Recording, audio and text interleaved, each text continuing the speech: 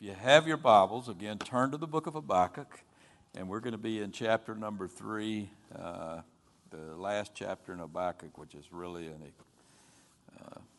exciting and very valuable lesson that we get here in chapter number 3. So pick up with me in chapter number 3, and if you remember where we're at right now, the Lord is, Habakkuk asked the Lord, what are you going to do about the wicked nation of Israel? And the Lord said, I'm going to do something about it. You're not going to like what I'm going to do, but I'm going to judge the nation by the Chaldeans. And so Habakkuk didn't like that answer, and so he goes to the Lord again, and he prays to the Lord. And what the Lord tells him, look, you're going to have to accept whatever I tell you, because you are one of my children, and the just shall live by faith. You're going to have to trust me, and that what I'm doing is good. And as we come to chapter number 3, he's going to give some more clarification as to what he's doing, and he's going to do it in the form of a song. If you look at the very first verse, it says, a prayer of Habakkuk, the prophet, on key, in a song. So the last chapter here, some say the whole book is a song, but I don't think so, but definitely the last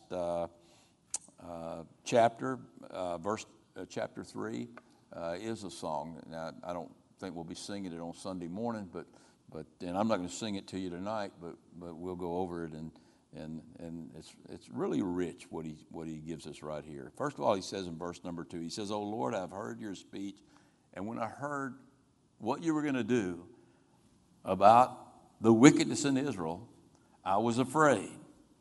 And then he says something, he says, but he's accepted the fact that the Lord's going to do it. Obviously, he's not going to change the Lord's mind. And then he says, "Oh Lord, revive your work in the midst of your years, of the years."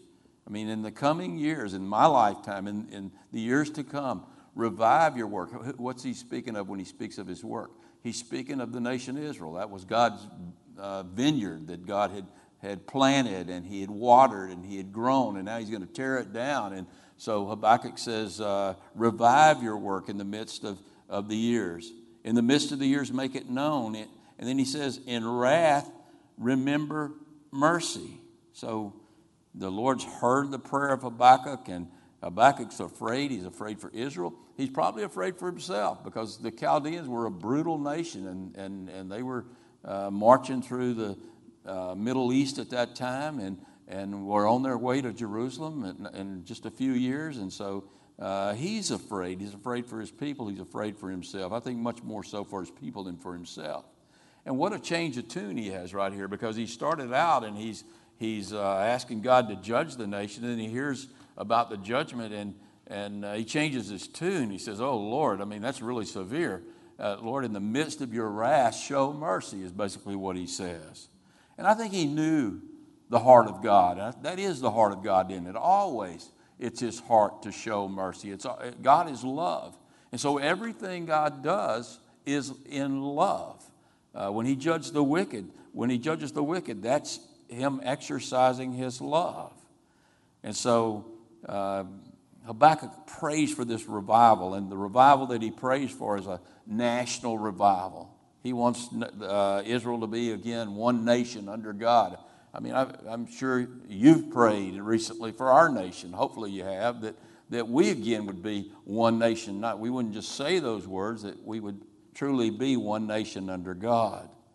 But at this point, Habakkuk has come to the conclusion that God is going to judge the nation of Israel. He's going to severely discipline the nation of Israel. And so he asked the Lord in his wrath to remember his mercy. And he knew that God would do that. I don't think any revival comes, individually or nationally, without some kind of discipline from God. God often revives a people in the midst of judgment, in the midst of discipline. God's wrath is his mercy. God works his mercy through his wrath. And so, sometimes, and really almost all the time, it takes God's actions, his judgments, to turn people around, to get them to repent so they can be revived. I don't know about you, but that's certainly the story of my salvation. I mean, it took God's wrath. God in his wrath showed me mercy. God brought me down in a really hard way. He slammed me down really hard. And in the midst of that, he showed his mercy and he saved me. And that's what Habakkuk's praying for, that God in his midst of his wrath, in the midst of those days, that he's going to show mercy to the nation of Israel and that he's going to revive the nation. And he was going to revive the nation. 70 years later, he would revive the nation again, and then they would go back to their wicked way. He would bring them down again, and in 70 A.D., they were destroyed, virtually destroyed, and scattered throughout the earth, and now we're waiting on them to be revived again. And when you see the nation, these dead bones have risen up, and they have life in them again, and there's a nation again, and all they're waiting on now is for the great tribulation and God to pour out his Spirit on that nation when Jesus returns, and all of Israel will be saved. And God, that's coming. That's coming, but it's going to take a very, very difficult situation to get them saved. I mean, I don't care how many evangelists, toot their horn and say they can go over there and get those Jews saved. You're not going to get them saved, because in part blindness has come. We see in Romans chapter 11, somewhere there in Romans, that blindness in part has come to the nation of Israel, but until the time of the Gentiles is fulfilled, and that time is getting really close, and then they will be revived. But they were about to go through a terrible time of testing in the day of Habakkuk, and so Habakkuk cries out for his people. And then we get this picture of God's judgment in verse number 3. It says, God came from Teman in Edom, the Holy One from Mount Paran in Sinai. And then he says Selah, and then, again, this is a song, and so there's a time of pause, there's a time of reflection. There's different translations as to what Selah means. I think more than likely it does mean a time of pondering what's been said, a time of reflection. And so he says God is coming out of Edom. He's coming out of Sinai. His glory covered the heavens. And this looks like maybe his second coming, but that's not what he's talking about here. He says his glory covers the heavens, and the earth was full of his praise. Now, he's not talking here about the people's praising him. He's talking about his creation praising him. I mean, all you got to do, if you can get past all the concrete and the wires and the buildings and all of that kind of stuff, just go out and look at the creation of God, and you can see how the creation praises God. Look at a little butterfly or a hummingbird, and just think of how, you think of God, and what a great creator we have, that he would create such an animal as that. I mean, when there's earthquakes, when there's hurricanes, when there's disasters, God's in that too. And those things are really lift up praises to God. People don't want to hear that, but they do. And here we have God coming out of Edom and coming out of Sinai, and he's about to judge the earth. It reminds me a lot of what Isaiah wrote in Isaiah 63. Let me just read it for you. He says, who is this who comes from Edom with dyed garments from Basra? This one who is glorious in his apparel, traveling in his greatness and his strength. I who speak in righteousness, mighty to save. Why is your apparel red and your garments like one who treads the winepress?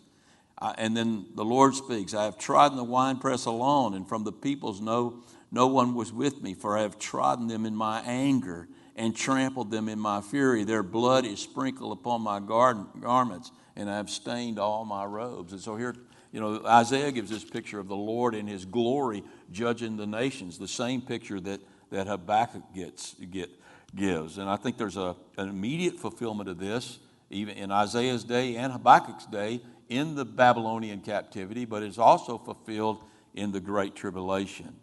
And no matter whether God's judging or whether we're living in a time of peace, the glory of God covers the heaven, and the glory of God covers the earth. Always. Look at verse number 4. His brightness is like the light. He has rays flashing from his hand, and there his power is hidden.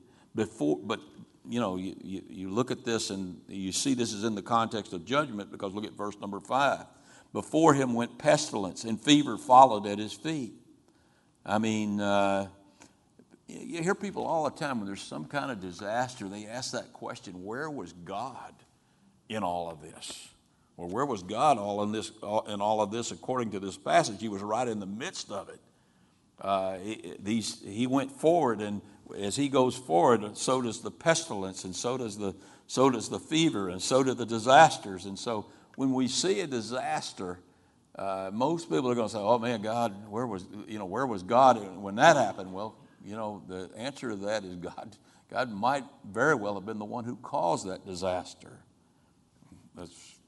And we're going to see he's the same God as he in the New Testament as he was in the Old Testament, as he is in the Old Testament. Look at verse number 6. He stood and measured the earth. He looked and startled the nations. And this is a picture of that coming Babylonian judgment, but it's also a picture of the Great Tribulation. And the everlasting mountains were scattered, and the perpetual hills bowed. His ways are everlasting. That's what I was just saying earlier. The God of the New Testament is the same as the God of the Old Testament. God doesn't change his ways. He executes his mercy often through judgment, often through discipline. His ways are the same. I saw the tents of Cushan in affliction. The curtains of the land of Midian trembled. O Lord, were you displeased with the rivers? Was your anger against the rivers? Was your wrath against the sea? As God here is dealing with the wicked, that you rode on your horses, and so you get this picture in these first few verses, or the first 8 verses, about the judgment of God, and listen how he sums this up, or how he describes this in this very last phrase here in verse number 8. He says, your chariots of salvation.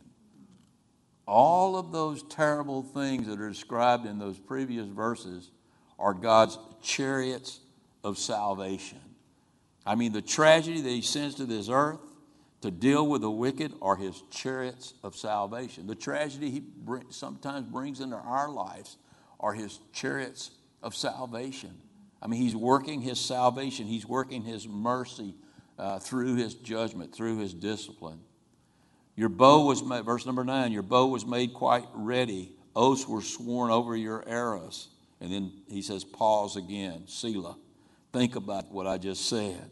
I mean, all of these terrible things that were about to come upon Israel, all of these judgments that were going to come upon Israel, all of these judgments that will come upon the world in the Great Tribulation, they come from God. You divided the earth with the rivers. The mountains saw and you trembled, and you saw you and trembled. The overflowing of the water passed by. The deep uttered its voice and lifted its hands on high. The sun and the moon stood still in their habitation. This really looks like the Great Tribulation now he's moving into. At the light of your arrows they went. At the shining of your glittering spear, you marched through the land in indignation. You trampled the nations in anger. So we definitely have here a picture of God's judgment. I mean, this vivid description of very great judgments that will come upon Israel in the immediate sense with the judgments of Babylon, and then in the long term, it also refers to the Great Tribulation. Now, why would God be behind these terrible events that he describes here? Again, they're his chariots of salvation. Look at verse number 13. He says, you went forth for the salvation of your people. All that you did was for the salvation of your people, for revival, and for salvation with your anointed. That is the Hebrew word Meshach, which we translate Messiah. All that he did for salvation with his Messiah. In other words, what he's doing here, he's bringing these people to a point where they can receive Christ, where they can see their need for salvation, where they can where all of the foundations that they're relying on or that they're standing on are taken away, or they're broken to the point where they're broken and they see their need for Jesus, for God's anointed. And then he says, you struck the head from the house of the wicked by laying bare from the foundation to the neck. And then he says, think about that. I mean, what you have a picture here is of God cutting off the head of the snake. And how does he do that? By salvation through his anointed.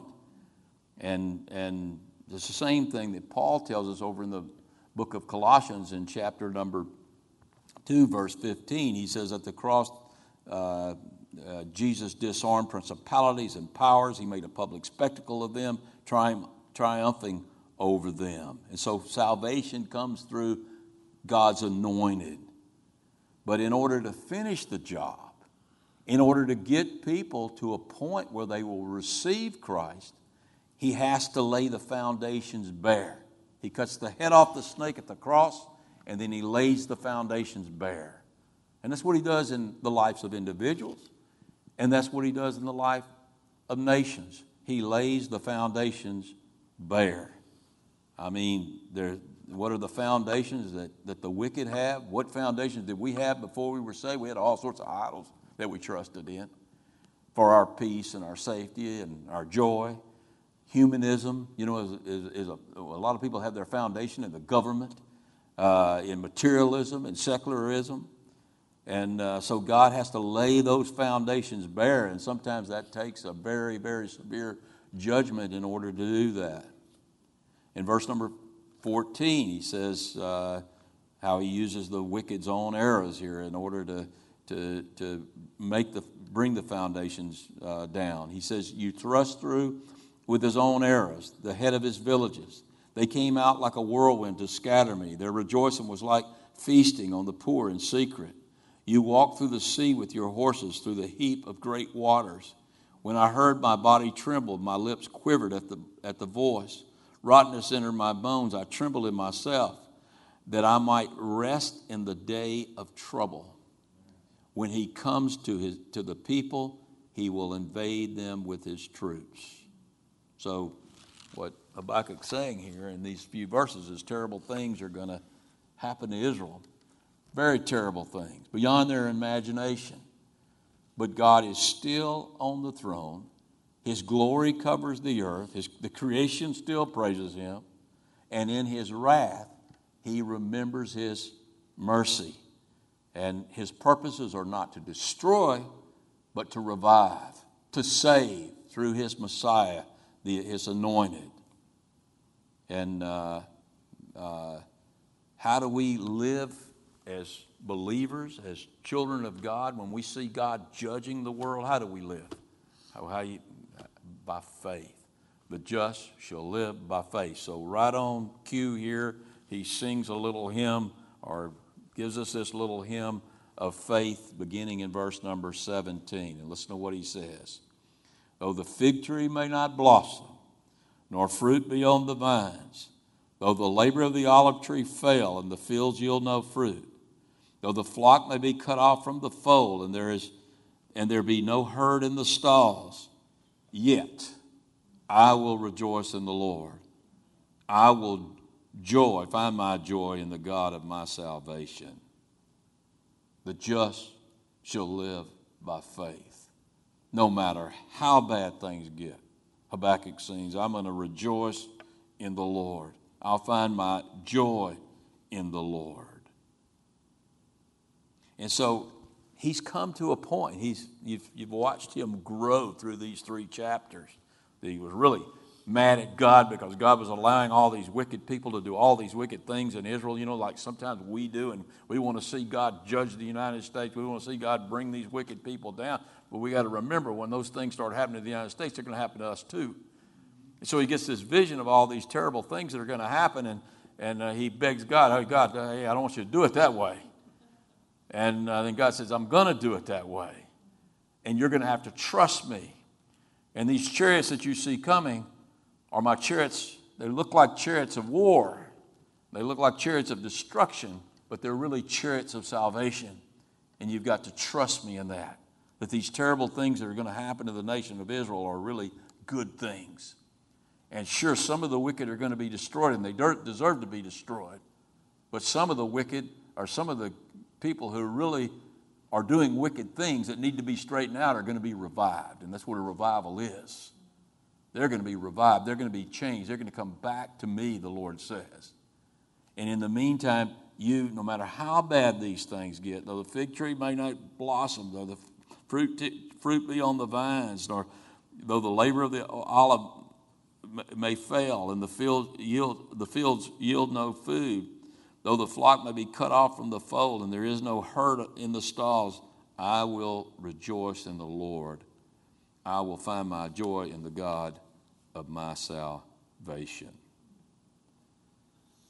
And when we take an attitude like that, when we see God doing his work in the midst of the nations, when we see his chariots of salvation on the move, and on the surface or their outward appearance is something terrible, it's a picture of judgment. But when we see that happening and we trust the Lord, and we truly trust the Lord, and sometimes we got to suffer along with the nation, or we got to suffer along with the wicked in order for God to be able to do the things that he wants to do in order for him to revive a people. When we see that happen and we trust the Lord, then God can do great things through us. God can use us in times such as these. And so that's where he heads in the last verse, in verse number 19. He says, the Lord God is my strength. And I love this picture right here.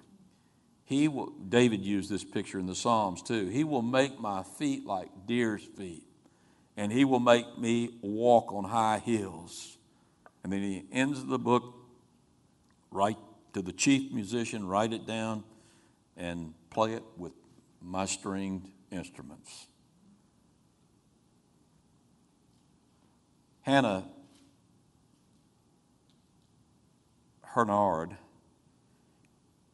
wrote a really good little book. I don't know if you've ever read it. It's called Hinds Feet on High Places. And it's taken from this passage. And it's really just a way of expressing in more detail what Habakkuk says right here. That the Lord God is our strength. And no matter how difficult the times get, no matter how hard the times get, that God still can do great things through us if we'll just trust him, if we'll just live by faith. And that we can be like deer who can climb high hills, not high heels like women wear, but high hills, high mountains, go right up the face of a mountaintop and it's no problem for them at all. I have shared this with you before in other messages, but I have a picture hanging there next to my desk in my office of this ram standing on a ledge overlooking the Grand Canyon, the Colorado River below, the puffy clouds there, and there's this big ram standing there.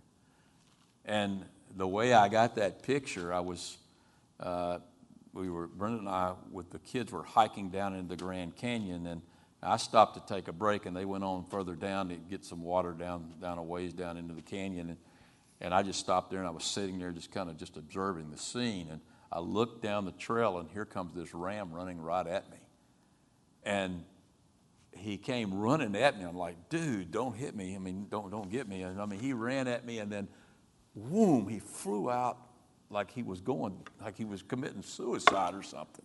And he landed on the ledge right in front of me. And I got my camera out real quick and got a picture of him. And then the next thing I know, this ram is running down. I mean, I'm talking about, it looked to me like the face of the canyon, which, if you've ever been to the Grand Canyon, it looks to me like a cliff. It didn't look like anybody could climb on that thing, or any animal could climb that thing, other than maybe a worm or something. But here he was just marching himself right down that. I don't know how he didn't just tumble over and fall, but But here was this ram with hinds feet on high places. And that's a picture of, he's a picture of what God wants to do with us in difficult times. He wants us to be able to climb mountaintops. He wants us to be able to go through the valleys. He wants us to be able to jump over any obstacle that comes our way. He wants to use us for His glory, and there's only one way that can happen, and that is if we do what Habakkuk told us earlier, that great line that I believe should be the motto for every Christian, and that is, the just shall live by faith, not by sight. Now, I can talk the talk, and a lot of times I don't walk the walk. I mean, there's a lot of times I want to live by sight. I want to see things. I don't want to wait on things. I don't want to live by faith. When trouble comes my way, I'm like, Lord, why are you doing this? But God can't really use us until we do come to a point where we truly trust Him. We truly trust Him. We don't rely on ourselves. We rely on Him and His strength. And when we do that, that's when we find joy and we find peace. And when we have joy and peace, then God can accomplish really good things through us. Let's go to the Lord in prayer. Father, we just thank You for this little book and the encouragement that's here, Lord, and just the lessons that hopefully by Your Spirit and Your power we can apply to our lives.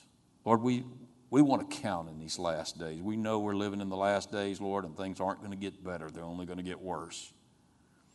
Lord, but You know how to take care of Your own, and Lord, You have plans for us. You want to use us to help reach some of the lost people, Lord, that will turn to You when these judgments start taking place. And Lord, You want us there to be able to show them the way. And so, Lord, I just ask You, while things are pretty calm in our lives, Lord, that we learn to live by faith. Lord, we just ask that You bring those things in our life that are for our good. And Lord, if we need revival, then Lord, help us help do the things it takes to revive us.